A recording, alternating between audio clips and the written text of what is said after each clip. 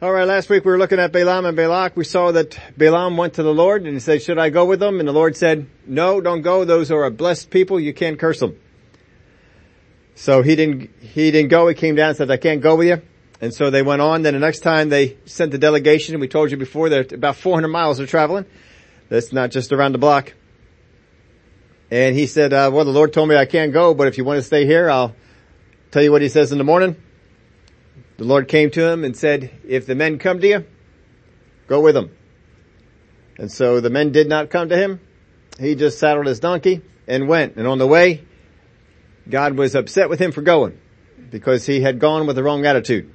He changed his purpose in going. He took on his own purpose instead of the purpose of God.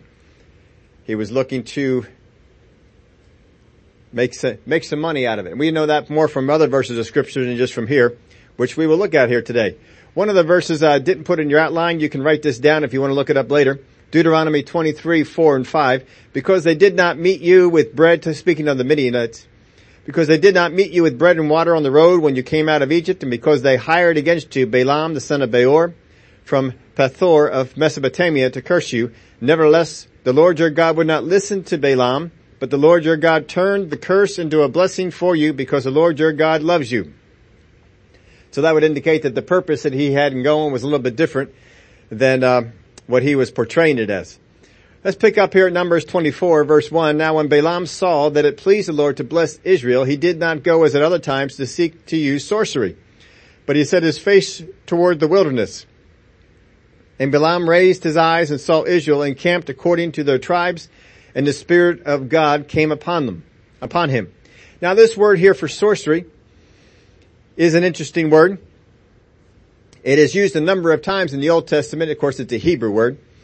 If you look at this same word in the noun, it's the word that is translated serpent in Genesis chapter 3.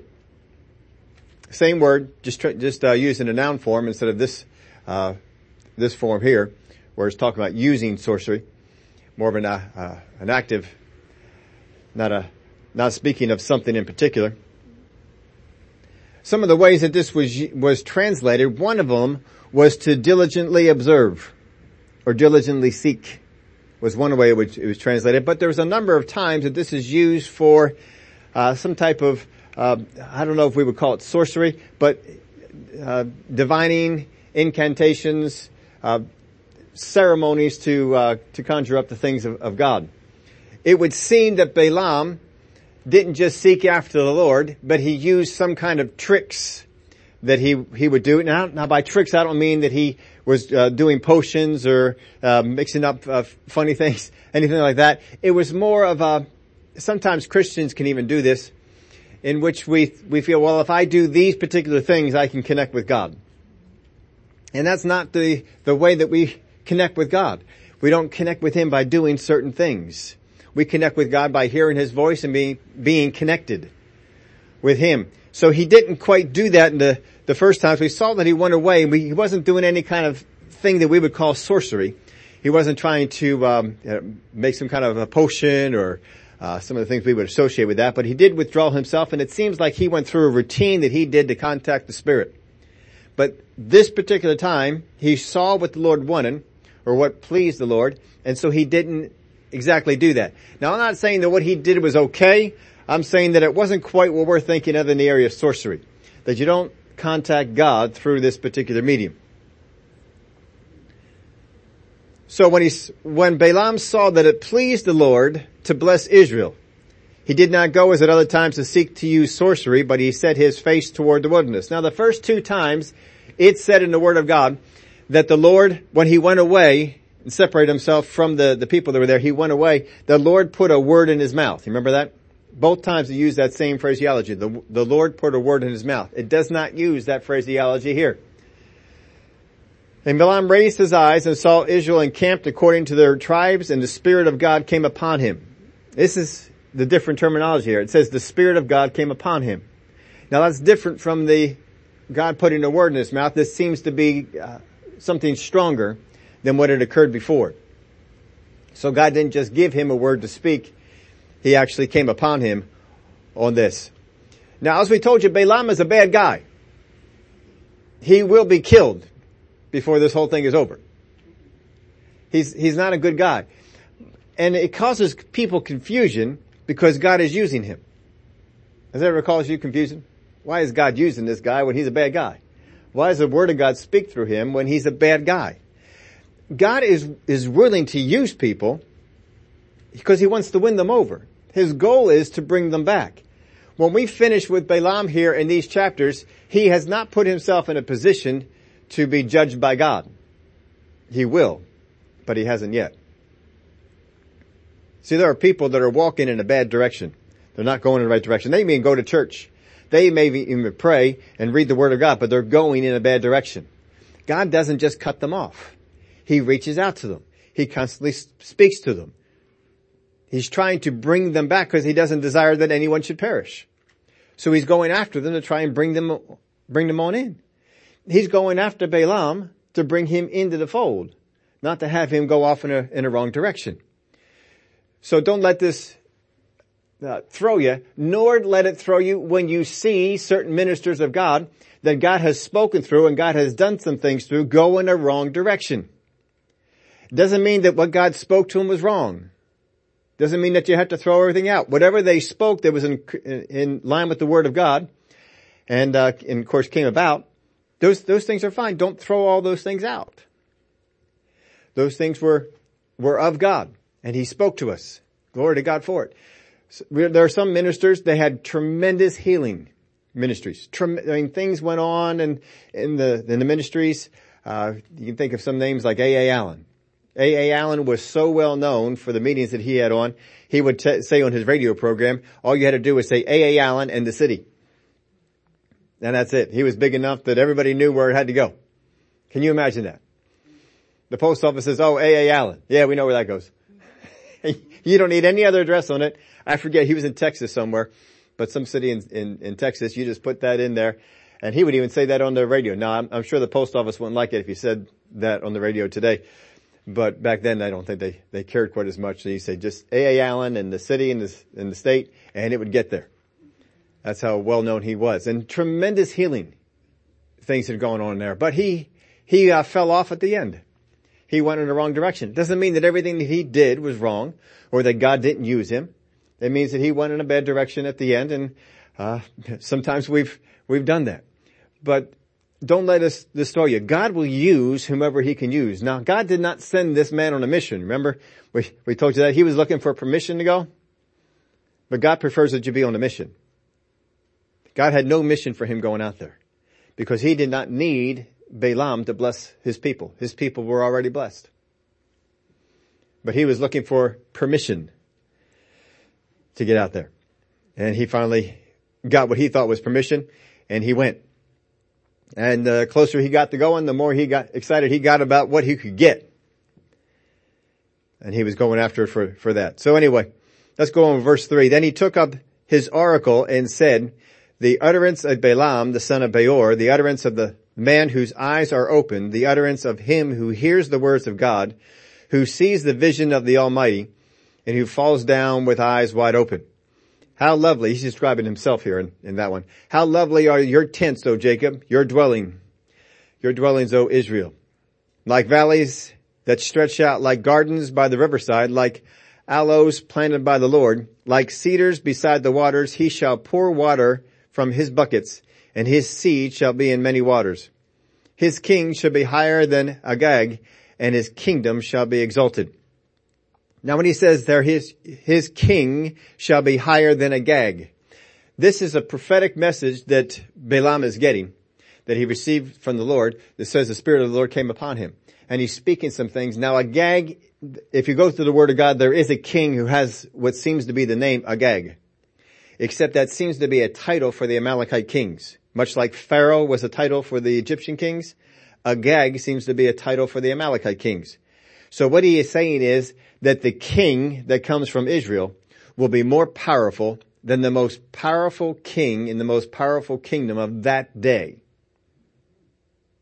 So that's why he's using that one. That was their largest kingdom, strongest adversary. It was the Amalekites. And so he says their king, the one that comes out of Israel, is going to be greater. Now here's what throws some people off. Why is we talking about kings come out of Israel? They weren't supposed to have a king. Remember that? And they said we wouldn't have become kings like all the other nations.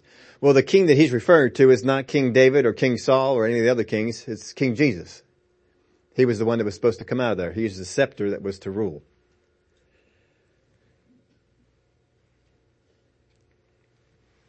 He shall pour water from his buckets. Basically, a better way to translate that is that his buckets shall overflow. There will be an overflowing there. And his seed shall be in many waters. And that particular phrase, I did some study on it, and no one seems to agree or really understand what phraseology he's using there. It means something to the people of the day. It's one of those idioms, I guess, that you would use that can mean some things to the people, but not quite sure what it means there. But we know overall it means these people are blessed. Verse 8, God brings him out of Egypt.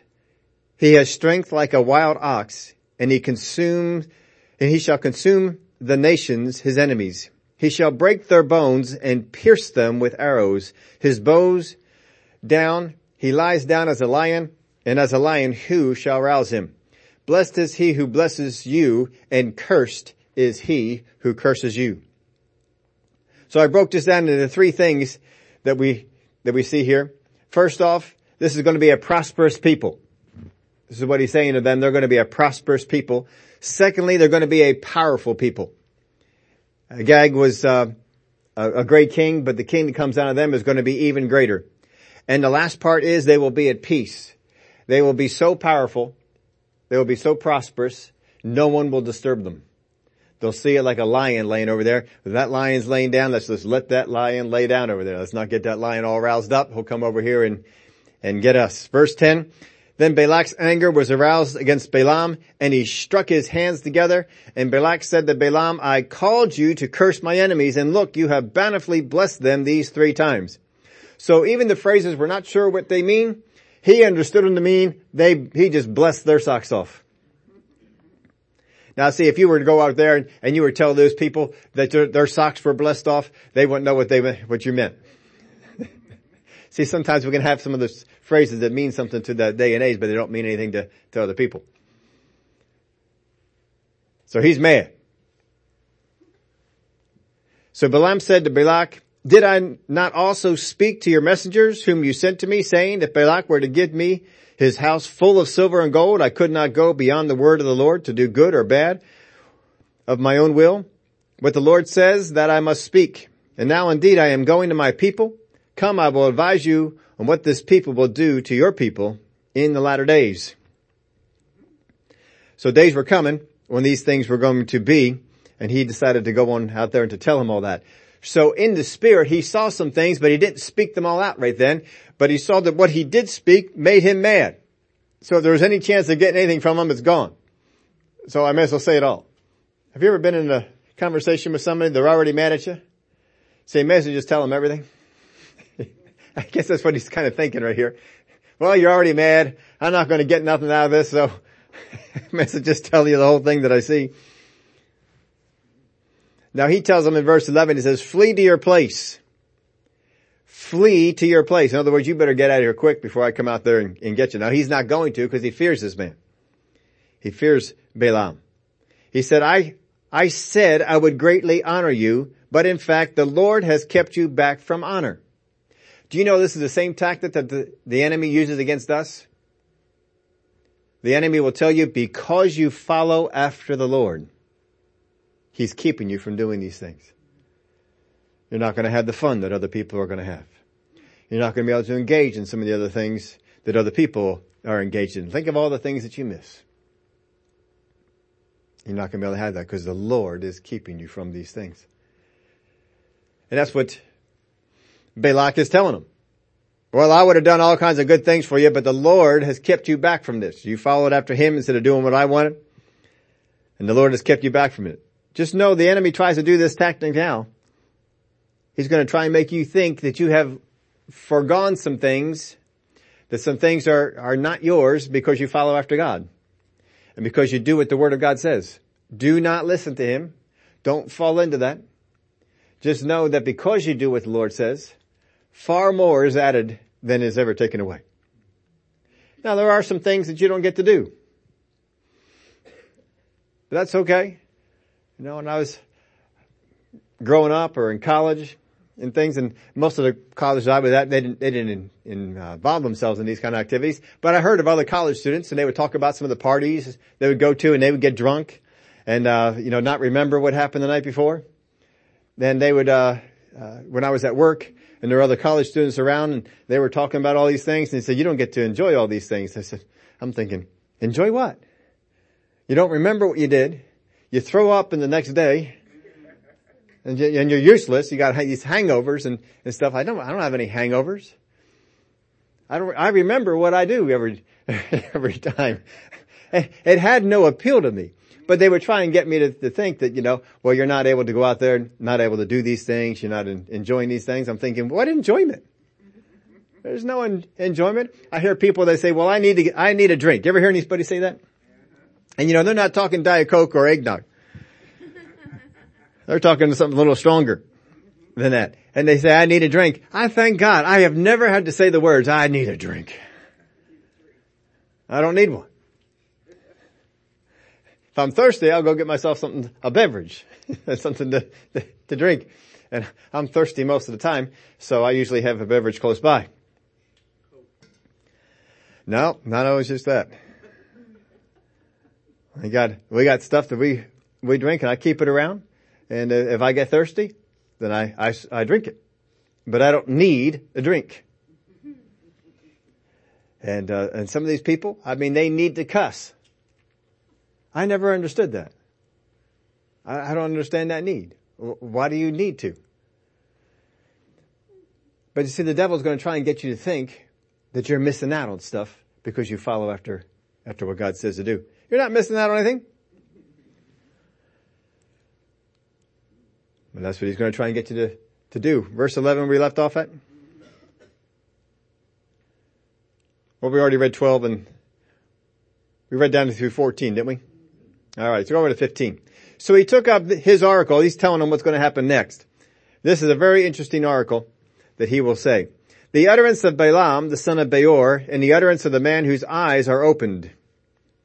The utterance of him who hears the words of God and has knowledge of the Most High, who sees the vision of the Almighty, who falls down with eyes wide open. Again, he's describing himself here. I see him, but not now.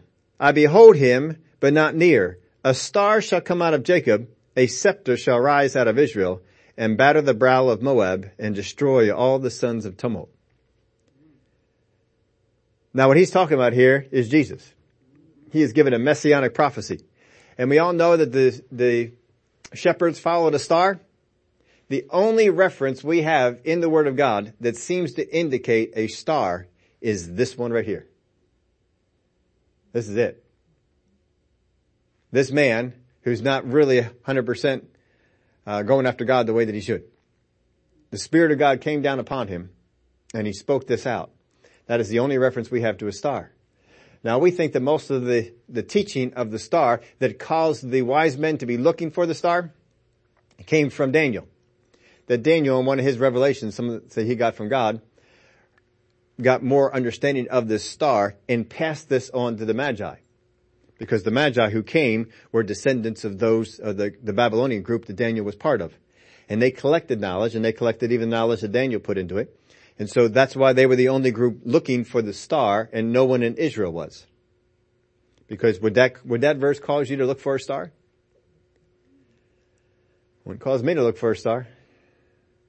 But Daniel must have gotten something, and he taught it to them so that the Magi were coming. Now, it was a good thing that they came. When they came, they brought gifts. And I believe this is true, but it is supposed that the gold and the frankincense and the myrrh, all those things that they brought, helped finance Jesus' ministry. Because he was never short of money. And he had a treasurer. Judas was a treasurer. And they had so much money he could actually dip into the treasury. And no one was the wiser. And they were always given to the poor. So it seemed that he had a pretty good amount of money. I always thought about this, though. Joseph and Mary, where did you put that money? Where did you put all that gold? I mean, you don't have banks to put it on deposit. So where'd you put it? Now I'm sure that they had the hand of God and angels around their garden over to stuff and whatever else might have been going on. But, they kept that in order for Jesus to be able to have that and finance the ministry. Those magi came and they brought gifts. A lot of gifts. Probably more than what is just told about in the Word of God. Frankincense, gold, and myrrh. But they came with all sorts of stuff, and I'm sure you all know this. There were not 3 wise men. 3 in the pictures that you see with 3 wise men, 3 represents a crowd.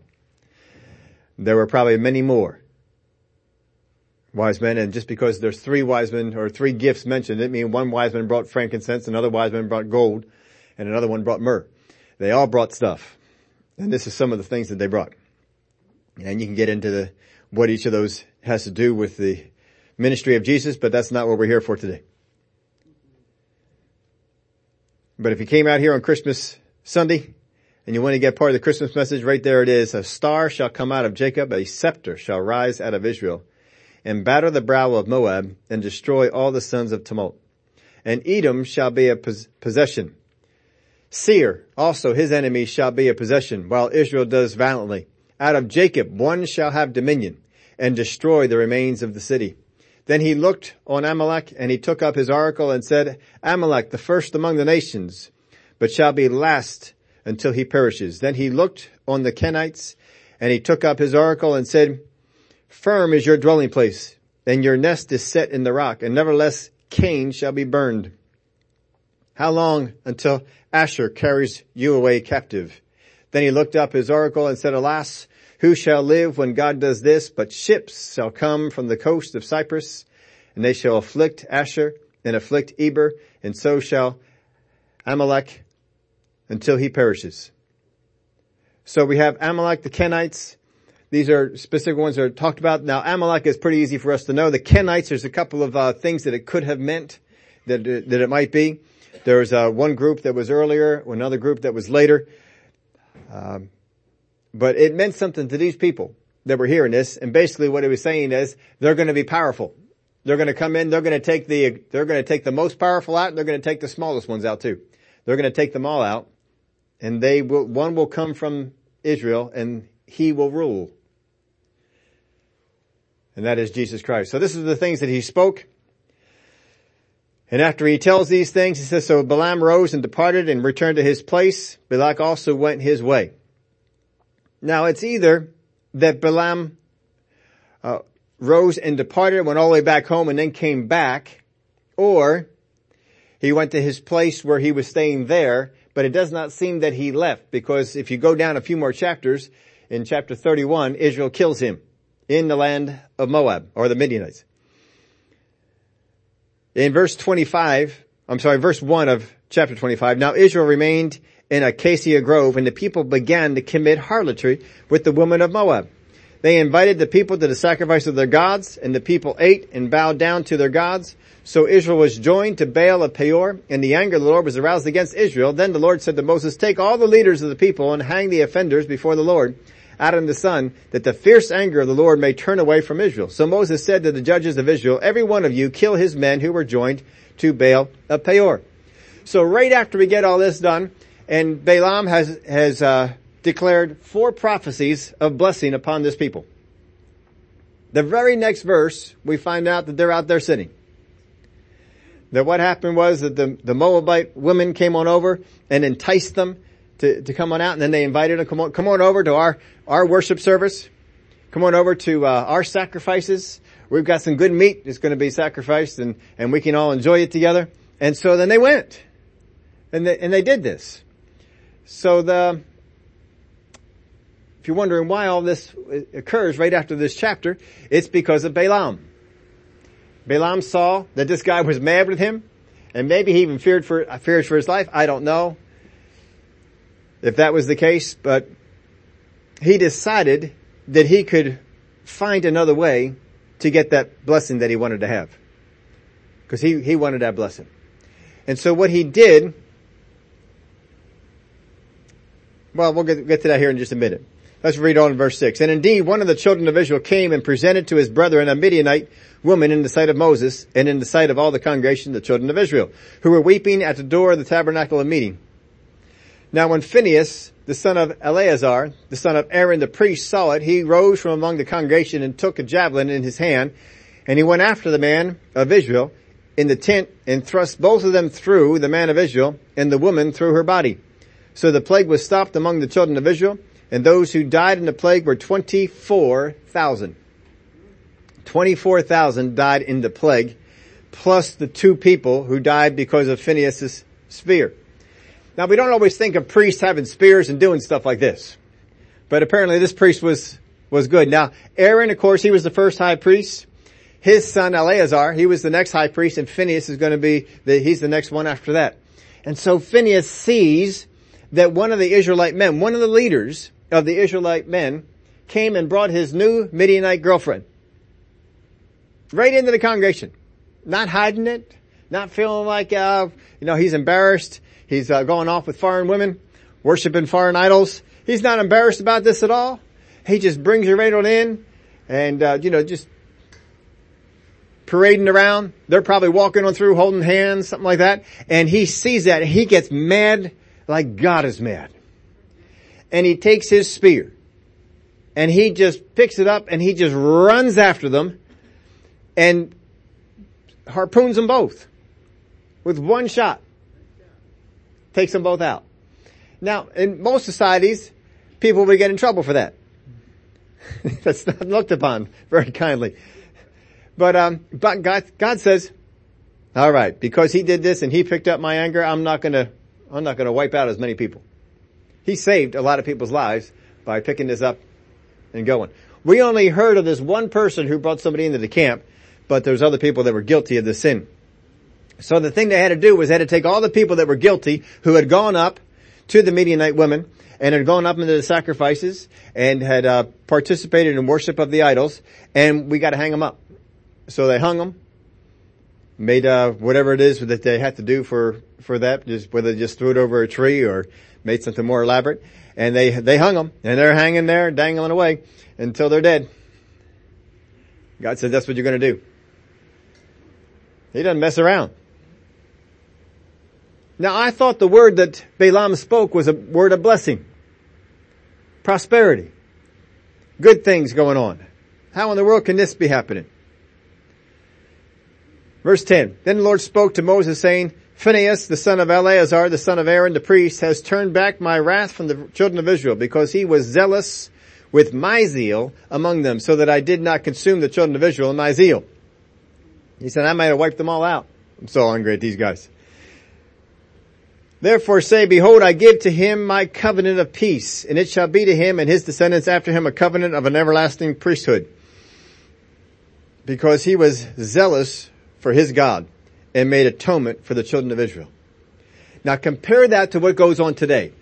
When you got people today that are carrying on and doing things that are against the Word of God, and you have churches that endorse it.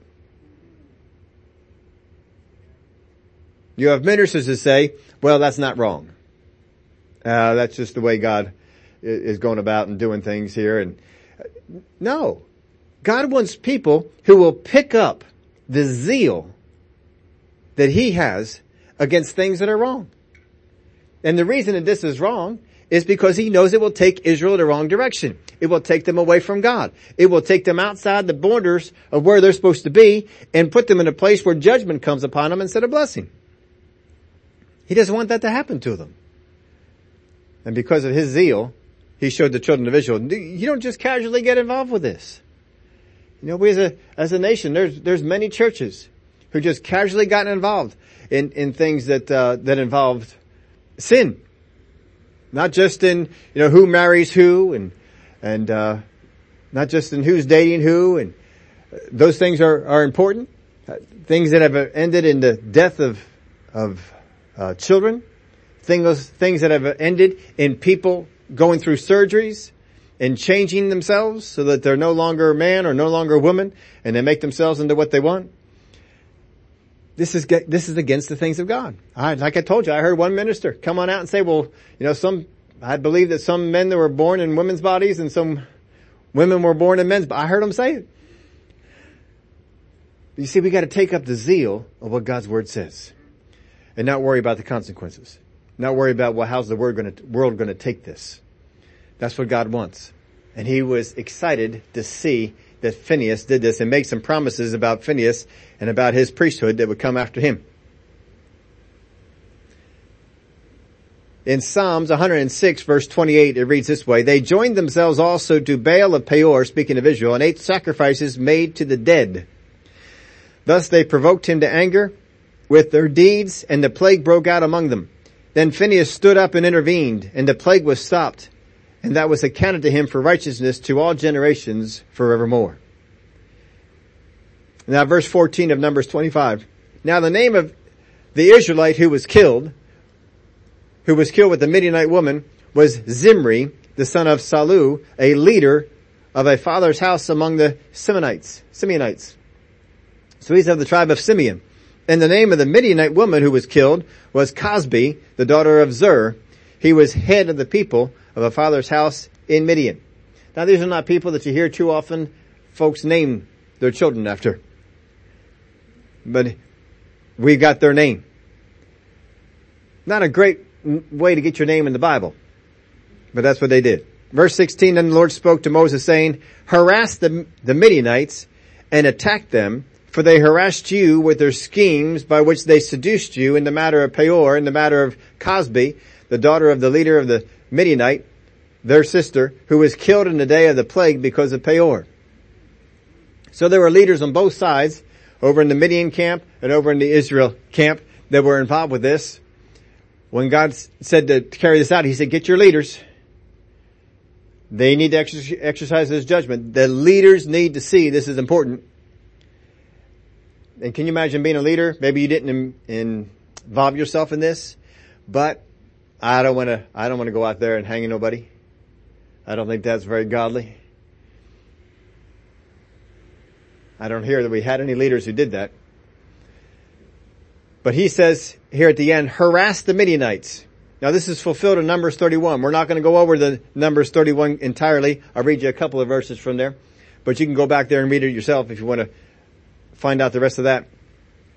In Numbers 31 verse 15, and Moses said to them, have you kept all the women alive? Because they went out there to destroy them, to go out there and war against the Midianites. And they killed the men, but they left the women alive. Now it was the women who were sent over who caused all the problem. I wonder if that had any influence in them leaving them alive. So they left them alive. Now if you remember when we were going over the Samson, you remember Samson liked Philistine women. He had a weakness for that. He was supposed to be a deliverer from the Philistines, but he kept going over in the Philistines camp and having girlfriends that were Philistines. And we know, of course, the famous one who got his hair all cut off. But he just had it seemed like a weakness for the Philistine women. Well, he told you then, Philistine women don't dress like Israelite women. And he probably liked that. And they probably didn't talk like Israelite women. And he must have liked that. Well, I imagine the same thing is true with the Midianite women. They probably didn't dress the same way that the Jewish girls did. And probably didn't talk the same way that the Jewish girls did. And that probably was somewhat of an appeal to some of these guys. Don't let those things pull you over. It will not be for anything good.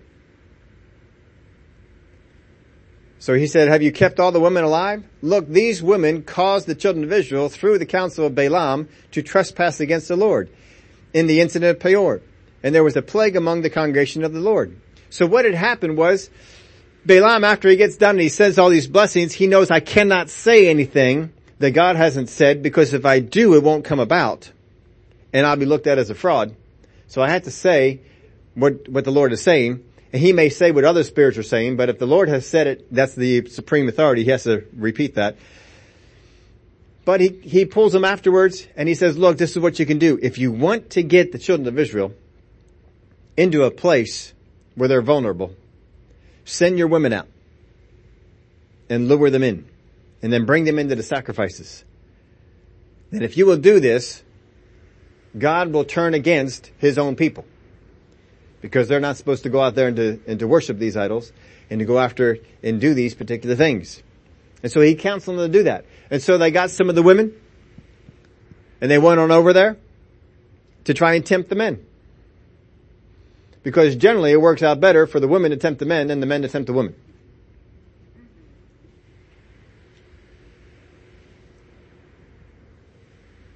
Revelation chapter 2 verse 14 reads this way.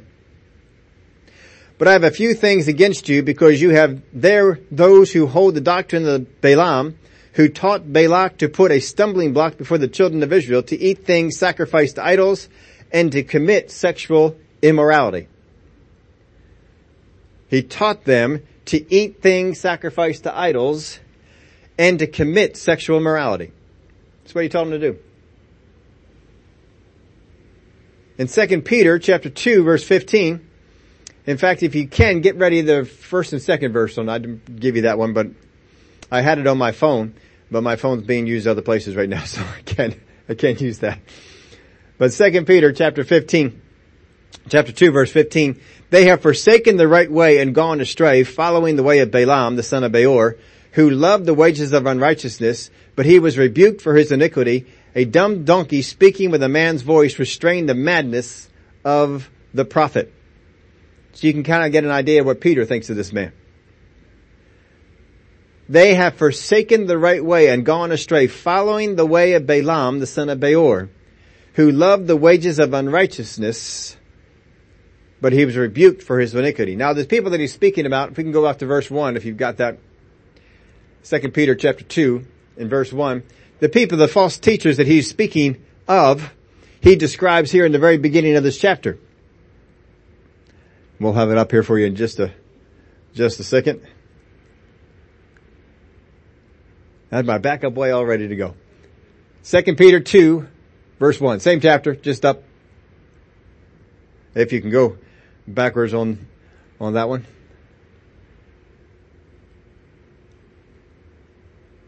Well, these people that he was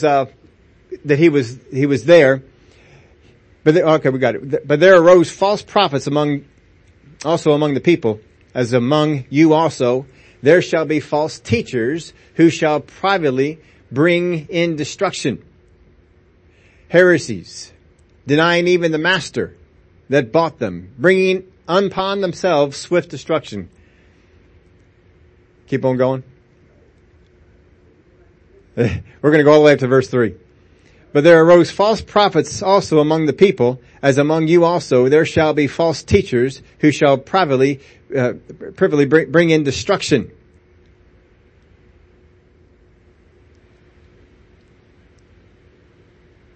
See if we can get over to verse 2. No, we'll go 2 and can we pull up verse 2 still?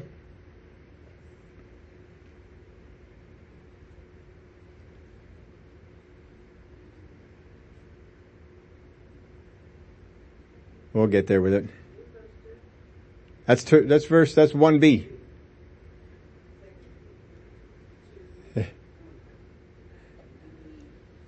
Yeah. All right, I'll give it to you anyway. He's talking about you can go back there and read it on your own. They had these false teachers and they were working in their way. He said they're coming in. They're going to work their way in the congregation. They're going to bring heresies. They're going to bring false teachings. They're going to bring doctrines that appeal to the people for the purpose of monetary gain. He said this is what's going to happen. They're going to follow after the things that Balaam did. And they're going to bring it into your very midst. He says when they do that, know who they are. Know what's going on. This is the same thing that happened to Balaam, which means it wasn't Balaam's idea. This is what the devil tries to do. He tries to get people in your life who are going to bring false doctrines to get you to go after a false way, and they're going to benefit from it, and you're going to lose out. He says, be aware that they're there. Don't buy into it. Now one more verse of scripture over in Jude. Jude talks about this, verse 11. Woe to them, for they have gone in the way of Cain, have run greedily in the error of Balaam for profit, and perished in the rebellion of Korah. Now much of what is talked about with Balaam is profit. He was looking for the payday. And that temptation of the payday can cause a lot of Christians to have a problem. We have to be careful. We do not compromise anything for the payday. Just because well, if I just lie a little bit here, if I just don't say the right thing here, and the temptation would come up. But don't give into it. And don't let it start small. Don't let it just, that person, they should have charged me more money for it, but they didn't. Glory to God, I got blessed. No, go back and tell them. That's just a way the enemy is just going to try and pull you in. Now, if you go back and tell them, hey, you didn't charge me for all this, and they say, you know what, thanks for telling us, go on. Now you've been blessed. But when you don't tell them about it, that's not good. You want to make sure you go and you tell them. I put this in your outline for you. The only blank you got. When the enemy cannot pronounce a curse upon you, he will try to lead you into one. The enemy is going to try and put different people in your life and try and pronounce a curse upon you. The only effect it can have is if you buy into it. Brother Hagin used to talk about one church he would go to, and they had this one lady. She was a prophetess. They called her a prophetess. I have my reasons to doubt it, but that's what they called her. And they would say whoever she would bless was blessed, and whoever she would curse would curse. So don't get on her bad side. That's what they would say about her. Almost the exact same thing they were saying about Balaam. And he would say, he says, I don't care if she curses me. You shouldn't say that. You do not want to get on this. He said, I double dog dare. This is his words. I double dog dare her to curse me. He said, but she better make it her hat size. Because if she curses me, it's coming back on her. And see, that's the attitude he had about it. Don't be in fear because certain unsaved people or people who say that they're saved want to put a curse upon you. Don't let them do it. Just laugh at them. That's not something they can do. Don't go around in fear. Don't go around fearing for your job, fearing for your money, fearing for your health, whatever it might be. Don't let it go. As God said, he did not need Balaam to go on a mission to bless Israel. But Balaam wanted to find permission to be able to go. Because he wanted to find a way to get that blessing. Now, if you went over in chapter Numbers 31, and you continue to read there towards the end, you'll find out that they killed Balaam. That he was still in the land at that point. So either he had gone home and come back, which would be an awful long place for him to go, or he went back to whatever place he was staying and stayed in there and then continued to counsel them. But when Israel came on through, they made sure to kill him. They took the 5 kings out, but they also took him out. People who come against you, God will be against them. Now, let's take a look at their borders that were here. Does Balaam stay within his borders? Now, when he first went to God, God gave him his desire of this. Don't curse them, for they are a blessed people. Now, prophecy 1, 2, 3, and 4, does he stay within the borders of where he's supposed to be? He does. But once he left there, he gave counsel that went against them being a blessed people. Because it would take them out of that. He went beyond his borders. He had an area that he was supposed to operate in. He didn't operate in it. He went outside of it. And he lost his life. Whatever riches he got, he didn't get to enjoy them for very long. Because he was dead. You look at Israel. Did Israel stay within the borders that they had? Well, God's law told them about sexual conduct, and they went against that. It talked about worship of idols, and they went against that. It talked about eating food sacrificed to idols, and they went against that. It talked even about becoming connected to people who worshiped idols. Don't do it. They're going to lead you into idolatry. That's what the Word of God said. The Word of God is never against interracial marriage or people of different continents or different nationalities marry. Never against it. It is against people who worship a different God getting married. Becoming joined. That's what he's against. Don't do it because the one that is not worshiping God will pull the other one down. That's how it will work. Israel did not stay within the borders of what they had. They stepped out. Do you know your own borders? Now, when we started this series, we talked about Israel had borders. God said it goes from here to here and here to here. This is the borders. The Garden of Eden had borders. The things in the Old Testament, they had borders. Lands had borders. They had places for these things to be. This is why you hear so much fight against defending borders, because the devil does not like borders. He likes people to overextend past them, no matter what it is. And of course, the enemy's kingdom, what he wants to try and do is get into more of a global viewpoint where all borders are gone. But God's in the borders. Yeah, that's your land all the way up into that river. Right up that river, that's where you stop. All the way out to this sea. All the way over to this spot. He named the spots. And these were borders that you just couldn't move aside. This is where this border is. But do you know where your borders are? Or, and you can write this down if you want to, do you just go wherever you want? Do you think whatever you please? Do you say whatever you feel? Or do you do whatever you desire? I see some Christians will do this. Some Christians don't just go wherever they want to go. Well, I want to go over here. And I'll just go. And I want to think this. I'll just think it. Well, I want to say this because I feel it. Have you ever had that? Because you feel something, you want to say it? I've got a right to say it because I feel it. A lot of people are mixed up what the rights are. It's amazing how some of the things that people think are rights cost somebody else money.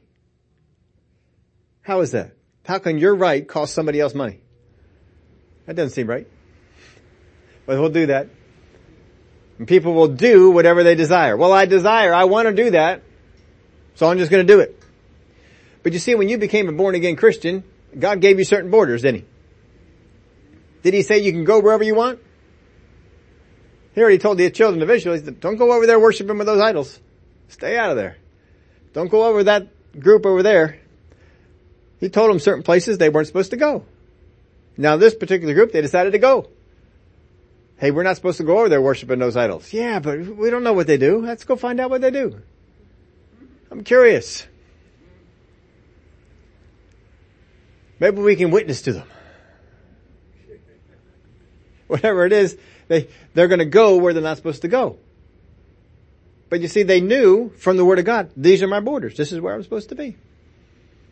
I just can't go anywhere. Now, the more that you walk with the Lord, the more He tells you, don't go here. Sometimes you may be going into work. We've heard a number of stories. People that worked in the trade center when the day that it went down. People that had other disasters that came up. I heard people that were had vacations planned over where they had the tsunami. And other disasters go on, and the Spirit of God said, don't go. Now you could say, well, the Spirit of God should just stop the tsunami from happening. But the Spirit of God told you, don't go. If the Spirit of God says, don't go, don't go. If He says, don't leave yet, then don't leave yet. But you gotta stay sensitive. You gotta listen to that voice and keep developing it.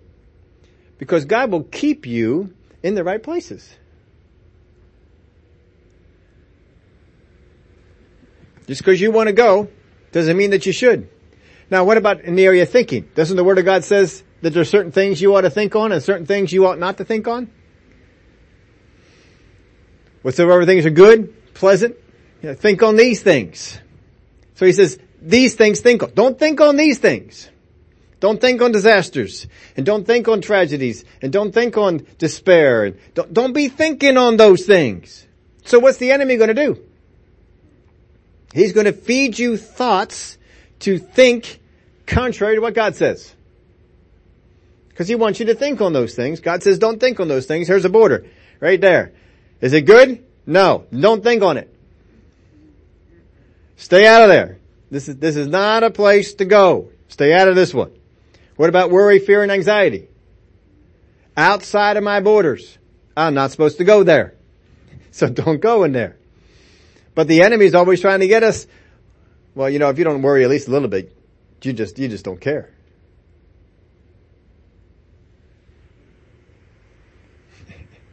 No, don't be messing with all that. Stay out of the area of worry, fear, and anxiety. That's a border. Border is stay here in the area of faith. Don't go over here in this area. All right, I'll stay here. What's the devil trying to do? He's trying to get you over here. Because if he can get you over here, he can beat you. Can't beat you over here. I can beat you over here. Come on over here. And some Christians, they just wander right on over. Get outside the borders where the protection is. And go right on over and expect God to protect them over there. You can't just think whatever you please. You can't just say whatever you feel. Just because you feel it, well, I don't feel well. Well, I don't feel strong. Let the weak say, I am strong. That's what the Word of God says. Let the weak say, I am strong. Let the poor say, I have no money. No. Let the poor say, I am rich. That's what you're supposed to do. You're not supposed to just say whatever you feel. Just because you feel it doesn't mean you should say it.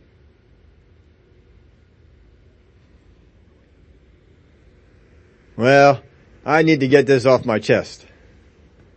Probably shouldn't be on there in the first place.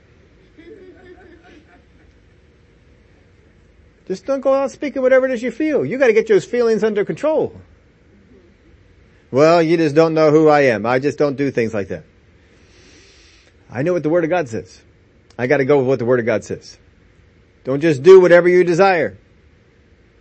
Well, I feel like doing this. I want to do this, so I'm going to do it. No, you don't do it. God has given you borders. He's given you a place that you need to function around. And you need to stay within that. But most people, we're not on a mission. We're looking for permission. I want God to give me permission to go out here and do this. But God gives you a mission. When He gives you a mission, He gives you a mission statement. You got your mission statement, you just keep going over the mission statement. You go over that mission statement, say, this is what God told me to do. And God's mission statements are really short. Remember with Joshua? Be strong and of good courage. A couple of verses, 2 verses. He got a whole mission statement. He just go over that. This is what I got to do. So when he faces Jericho, what's it say? Be strong and of good courage. I guess I shouldn't be afraid. This is what you got to do. Now I told you, just in this example that we've been using here with this one, I told you just getting back into the running game again and the things I was doing. God gave me basically a statement. I read it off to you. And it came up in my spirit. He didn't speak to me audibly. He didn't give it to me out loud. But I knew exactly what it was.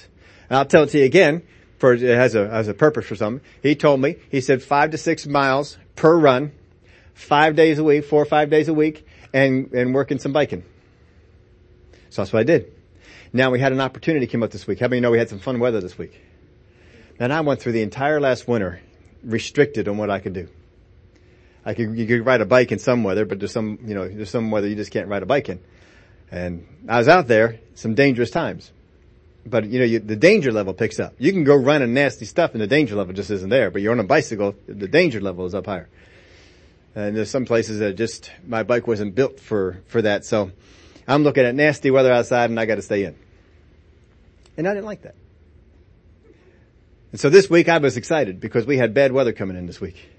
Monday, it's going to be snow and rain all morning. Yes. My running buddy John, he's around. I said, you ready for a run in this today? He says, I am ready. We waited all morning and it just kept pushing it off. Wednesday afternoon, pushed it off. Finally, it's nighttime. It's dark. We just said, forget it. Let's just go. So we go. It lightly snows through half of the run. I am mad. Just disappointed. We got nothing out of this. I mean, it was cold. It was 32, something like that. It's just falling down. We got nothing out of it. We got gypped. I feel like I got gypped. Nothing. So, but the next day is looking better. The next day is looking, we're going to rain the entire day. 32 degrees rain was probably going to be freezing rain and just, we were excited. I was excited. And it was supposed to rain the entire day. And then we get there in the morning, and at 5 o'clock, all this stuff is going out of the way. And they had the group run going on that night, and I wanted to make the group run. But by the time the group run comes along, all the rain is gone. It's all gone. So if I wait for the group run, I miss the bad weather. If I go out in the bad weather, I miss the group run. So what I did was I went back to the mission statement. You see, I could go to God and say, God, can I do this? Then I'm asking for permission. I have a mission.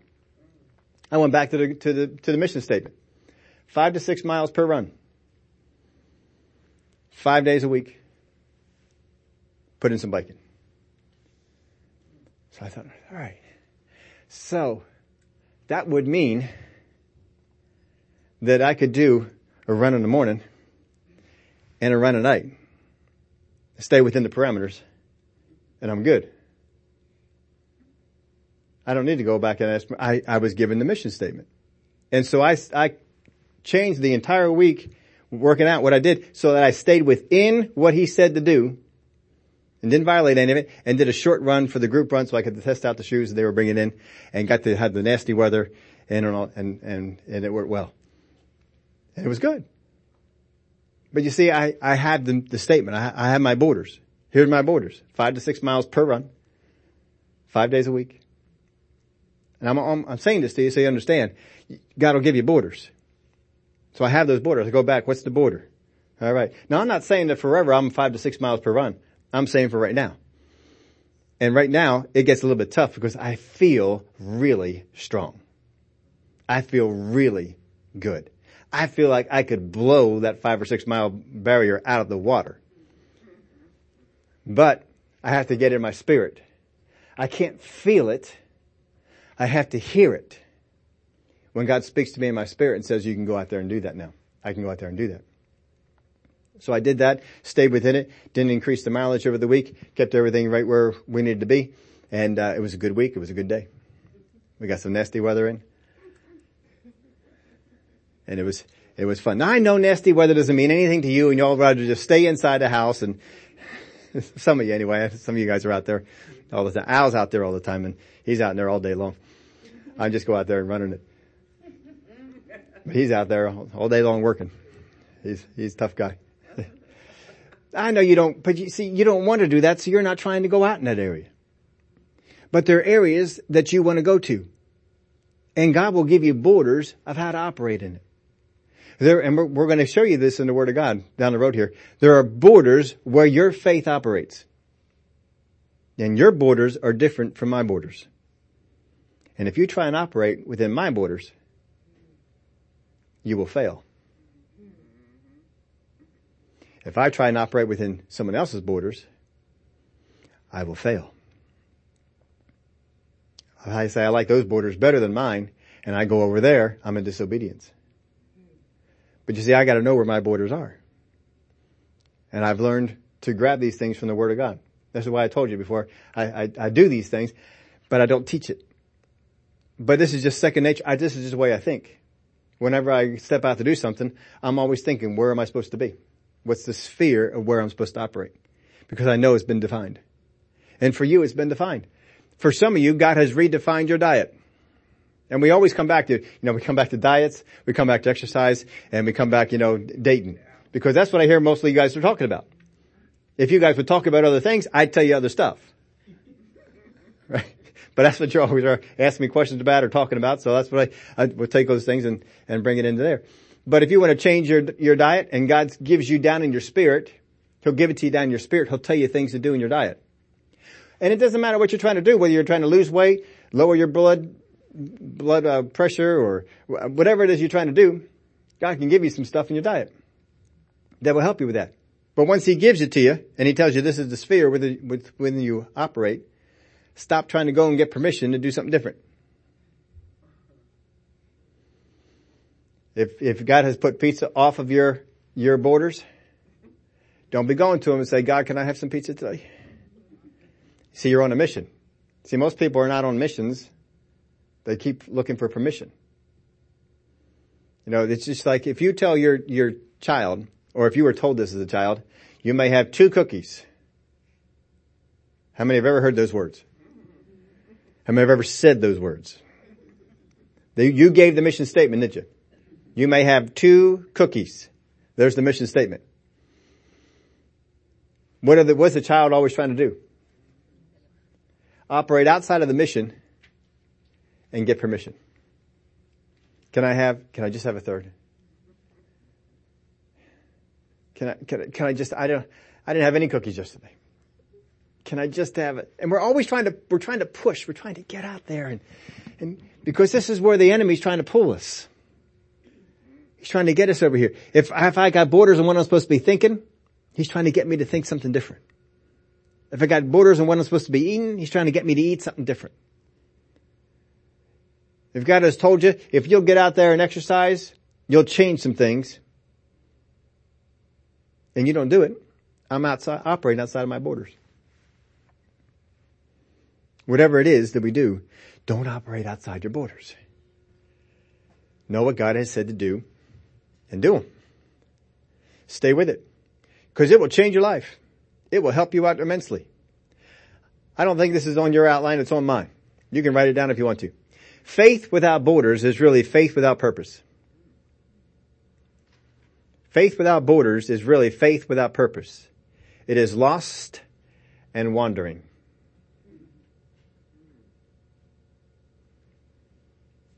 Don't let your faith be without borders.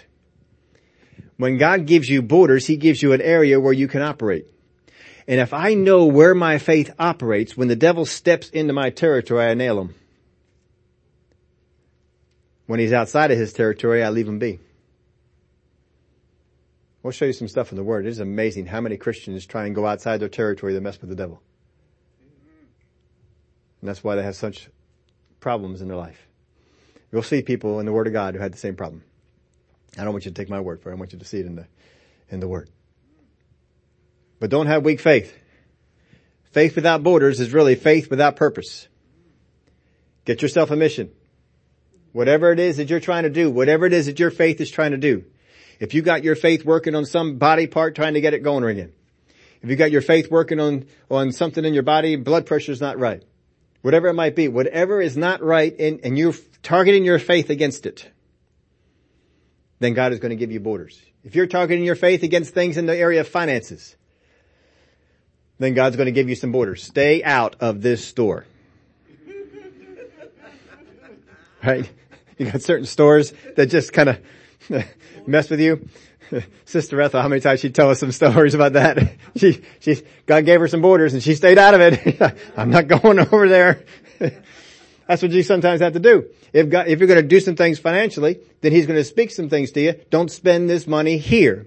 Don't do these things here. And He's going to give you borders. And you got to operate within that. You know what the devil's going to try and do? Pull you out. He's going to try and get you to go into those stores or into those restaurants or into those things doing whatever it is. He's going to keep pulling and keep pulling and keep pulling. But if you get yourself on a mission and stop keep trying to find permission, but stay on that mission. Now this is what I'm doing. This is what I am out to do. And you stay out there and you do it. I'll tell you what, you'll change your faith, change your life when you operate this way. Would y'all stand up with me?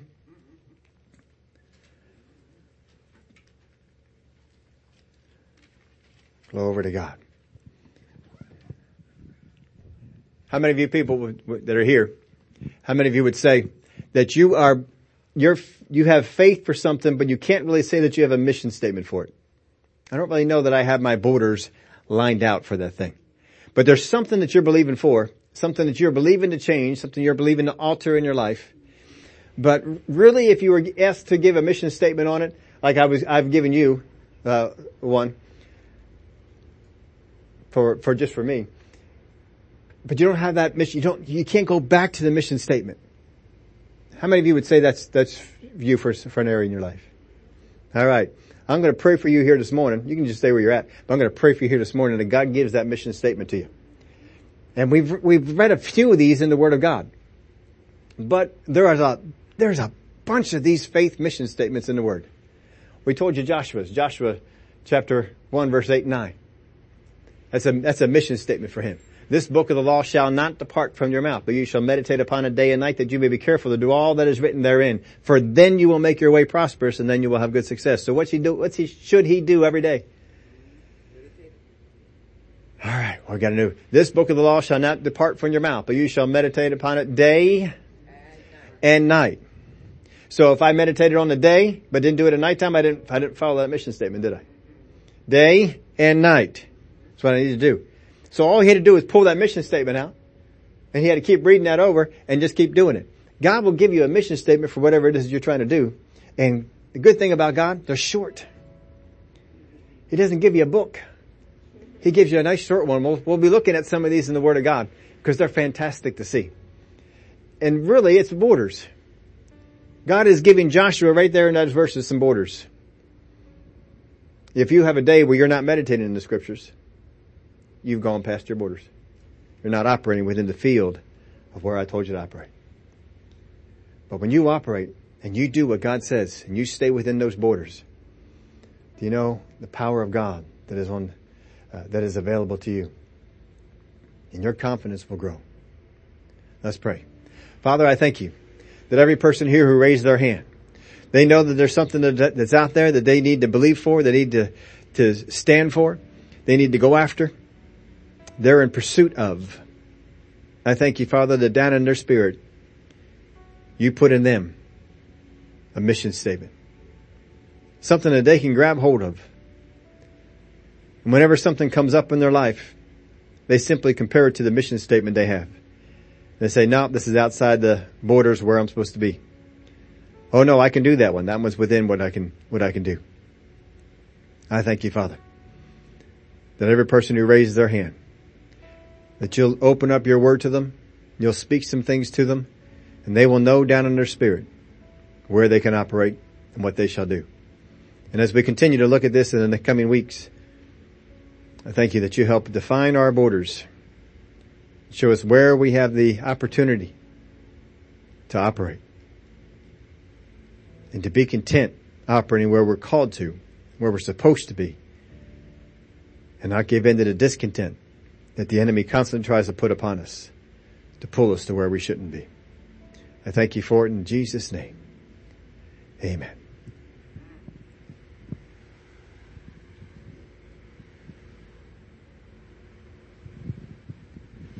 Good morning, everyone. It's a privilege to be able to just greet you on this. I guess we have one more Sunday in this month, but we're so grateful for all the things that God has done for each and every one of us throughout the year.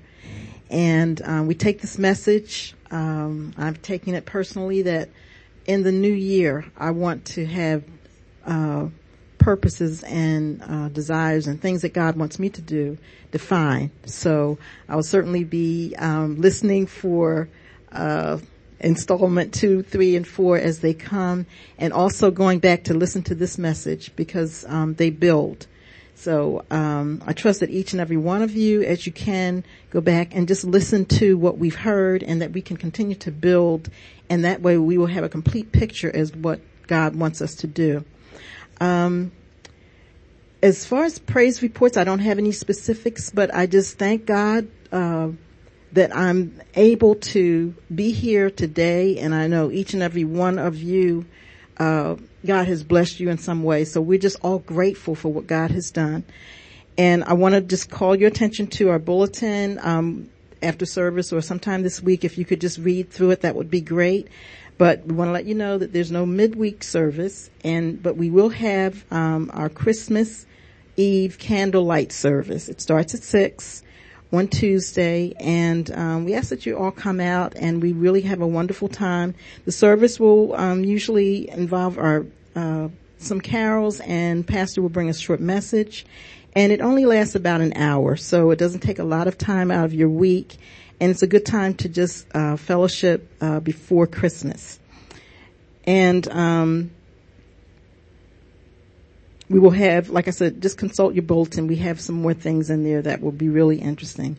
God bless each and every one of you. If I had a card that could say all the things in my heart that I'm so grateful for, each of you would be on that card because you brought so much joy into my life personally, and I thank God that as we fellowship together that we can do that for each other. So go and have a good rest of your day and good week. And I'd like to say hopefully you will all be here on Tuesday, but if I don't see some of you on Tuesday, have a blessed and prosperous Christmas. God bless you all.